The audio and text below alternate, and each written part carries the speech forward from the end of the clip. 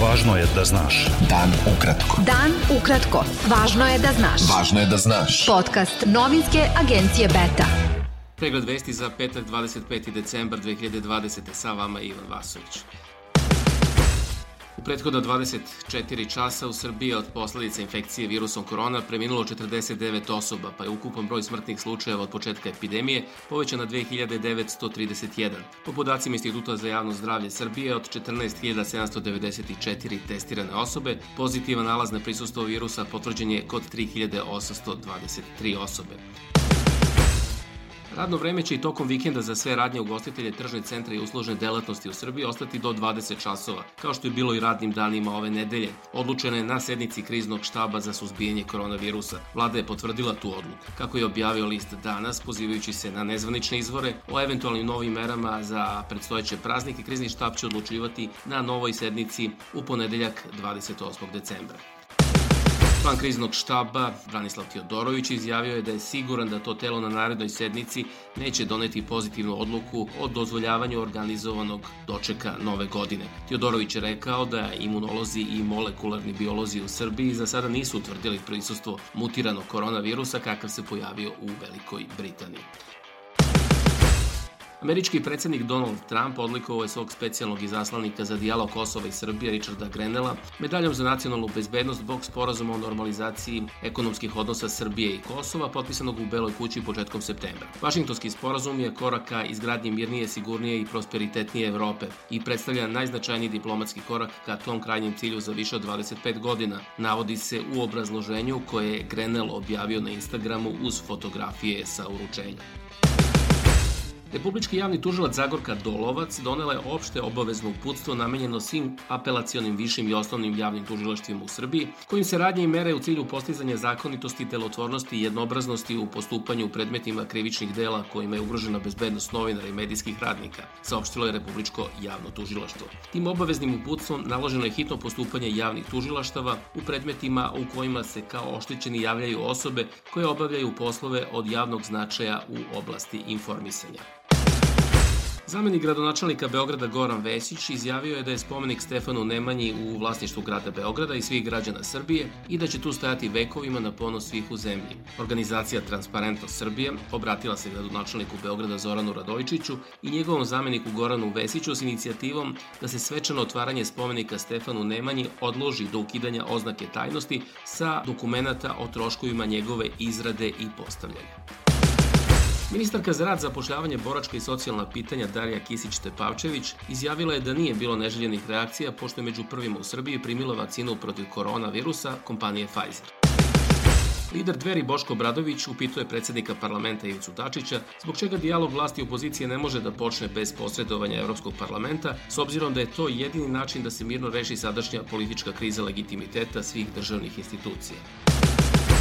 Predsjednik Zdrave Srbije Milan Stamatović ocenio je da glavni zahtjev opozicije treba da bude razdvajanje datuma održavanja lokalnih i parlamentarnih izbora. On je u pisanoj izjavi naveo da je neophodan sastanak vlasti i opozicije o izbornim uslovima, bilo uz posredovanje predstavnika Europske unije ili ne. Pokret Ne davimo Beograd upozorio je da Skupština Beograda na sednici zakazanoj za 29. decembar planira da po ultra brzom postupku usvoji plan detaljne regulacije Makiškog polja, koji će područje Beogradskog vodoizvorišta pretvoriti u stambeno-poslovnu zonu koja će ugroziti životnu sredinu glavnog grada. Kancelarija vlade Srbije za Kosovo i Metohiju zatražila je od prištinskih institucija da reaguju na seriju napada koji su se dogodili u srpskim sredinama na Kosovu. Prethodnih nedelju dana ponovo su pojačani napadi i pritisci na Srbe u južnoj pokrajini, navodi se u saopštenju. Doskorašnji član Saveta regulatornog tela za elektronske medije Slobodan Cvejić ocenio je rad REM-a kao neuspešan. On je u intervjuu u agenciji Beta naglasio da sve analize i domaćih stručnjaka i relevantnih međunarodnih organizacija ukazuju na to da je REM pasivan i da ne obavlja svoju osnovnu funkciju, a to je uređivanje elektronske medijske scene. Zdravstveno stanje srpskog člana i predsjedavajućeg predstavništva Bosne i Hercegovine Milorada Dodika je stabilno. On se osjeća bolje i pod stalnim je nadzorom lekara, izjavio je generalni direktor Univerzitetskog kliničkog centra Republike Srpske Vlado Đajić. Ministarstvo spoljnih poslova Bosne i Hercegovine iz medija saznalo da je ambasador u Moskvi Željko Samardžija stigao u zemlju, ali od četvrtka uveče nisu uspeli da stupe u kontakt s njim kako bi imali informaciju o spornoj ikoni iz Luganska koju je trebalo da donese iz Rusije. Novinska agencija Republike Srpske Srna javila je da je ambasador Samardžija ikonu u petak predao kabinetu srpskog člana i predsjedavajućeg predsjedništva Bosne i Hercegovine Milorada Dodika. Ikona je pohranjena u sefu Dodikovog kabineta, saopšteno je iz njegove kancelarije. Beta. Dan ukratko. Avion Montenegro Airlinesa jutros je na letu od Podgorice do Beograda imao specijalnu putanju. Pilot se odlučio da napravi srce za sve putnike. Snimak putanje leta objavili su podgorički portali. Pilot Nikola Pavličević je rekao da je to bila čista emocija. Te osobe koje su osumnjičene za planiranje ubistva novinarke Olivere Lakić su uhapšene, saopšteno je na konferenciji za medije specijalnog državnog tužilaštva.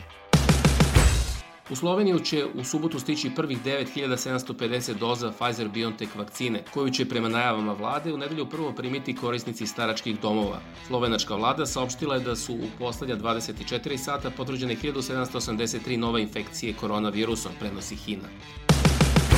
Putnici iz Velike Britanije će od ponedeljka morati da imaju negativan test na COVID-19 pre ukrcavanja u avion za Sjedinjene države, saopštio Američki centar za kontrolu i prevenciju bolesti. Sjedinjene Američke države su poslednje u nizu zemalja koje su objavile nova ograničenja za putnike zbog nove varijante koronavirusa koji se pojavio u Britaniji. Ujedinjeni Arapski Emirati besplatno vakcinišu odraslo stanovništvo u 6 emirata kineskom vakcinom kompanije Sinopharm, koja je u toj zemlji odobrena ranije ovog meseca, prenela je u petak kineska medijska grupa. Papa Franja je u tradicionalnoj poruci za Božić apelovao na bratstvo na svim kontinentima u vreme pandemije. U ovom istorijskom trenutku koji je obeležen ekološkom krizom i ozbiljnim ekonomskim i društvenim nejednakostima pogoršanim pandemijom koronavirusa, bratstvo nam je potrebno više nego ikad, poručio je Papa. Ove godine se zbog pandemije Božić slavi bez okupljanja 1000 vernika u bazilici Svetog Petra u Rimu. Policija u Nashvilleu u Sjedinjenim Američkim Državama saopštila je da vlasti veruju da je eksplozija koja je na dan Božića potresla centar grada nameran čin. Eksplozija se dogodila u 6:30 po lokalnom vremenu i polomila je stakla i oštetila zgrade. Portparol policije Don Aaron rekao je da je 3 ljudi prebačeno u bolnicu, mada niko nije u kritičnom stanju. Košarkaški klub Crvena zvezda zvanično je postavio Dejana Radonjića za novog trenera. Slušali ste pregled vesti za 25. decembar, sa vama je bio Ivan Vasović. Slušajte nas i sutra, prijatno. Pratite nas na portalu beta.rs I društvenim mrežama. Važno je da znaš. Dan ukratko. Podcast novinske agencije Beta.